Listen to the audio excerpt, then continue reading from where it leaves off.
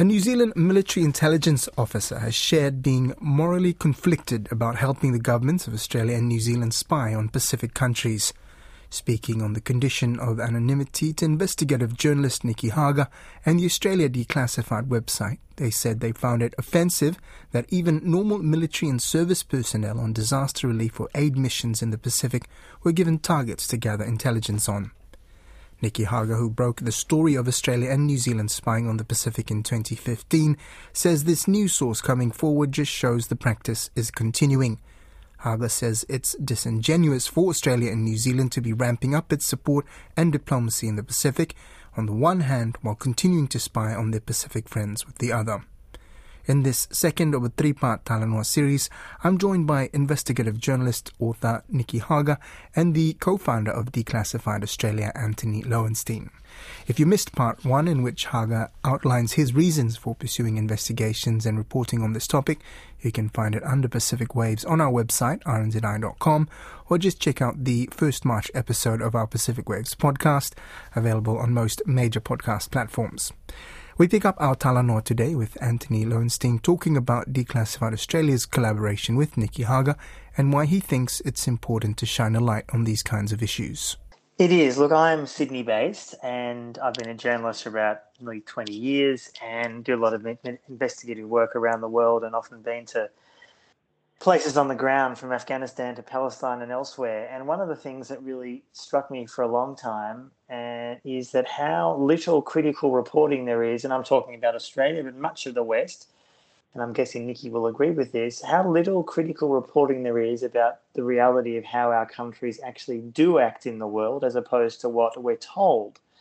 So I know there's an organisation launched a few years ago called Declassified UK, which essentially does what we're trying to do here in Australia, namely to report critically on how the UK's relationship with the world actually works as opposed to what most of the mainstream media says. So last year, Peter Cronau, who is a former senior journalist with Four Corners, which is one of the biggest TV current affairs programs here in Australia, he and I founded Declassified Australia, and the aim of it really, as I said, is to do reporting, original reporting on a range of issues. We've done obviously this piece here with Nikki, which I think is a really insightful piece that I think for a lot of people will really open their eyes to the reality of what Australia and New Zealand does in the service of other bigger powers.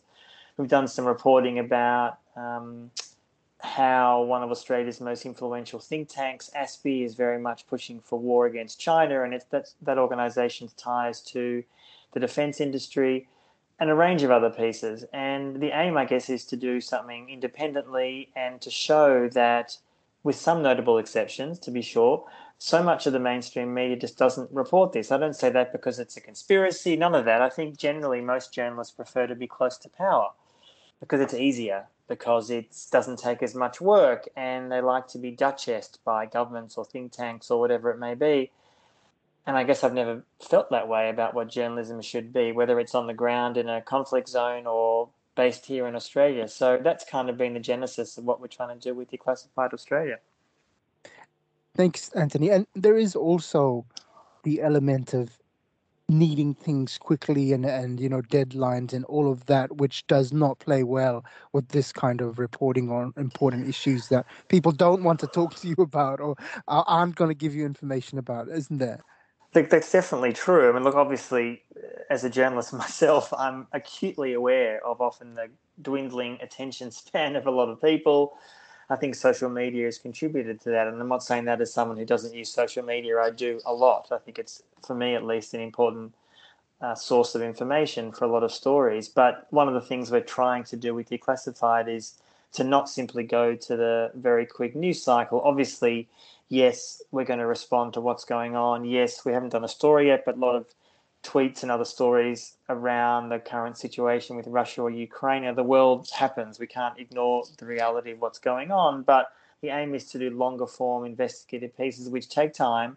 And the aim of it is to make people in power upset. I mean, that's the point. And I think it's also to challenge, hopefully, not just governments, but also a lot of journalists and media to either do better or to make them realise that what I call embedded journalism, which I think in many ways is being very close to government advisors or ministers or whatever it may be, or business, is not journalism, it's stenography, and it doesn't have to be that way.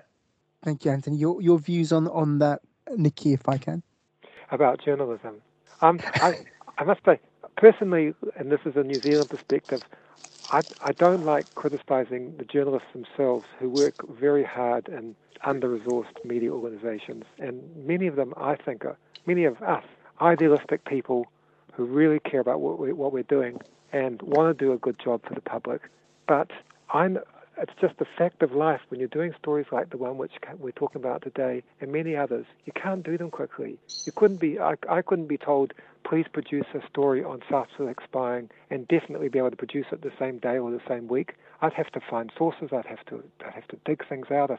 I might not find the sources. And so there are some important subjects which can only be done by people who have got plenty of time and plenty of patience and don't have deadlines.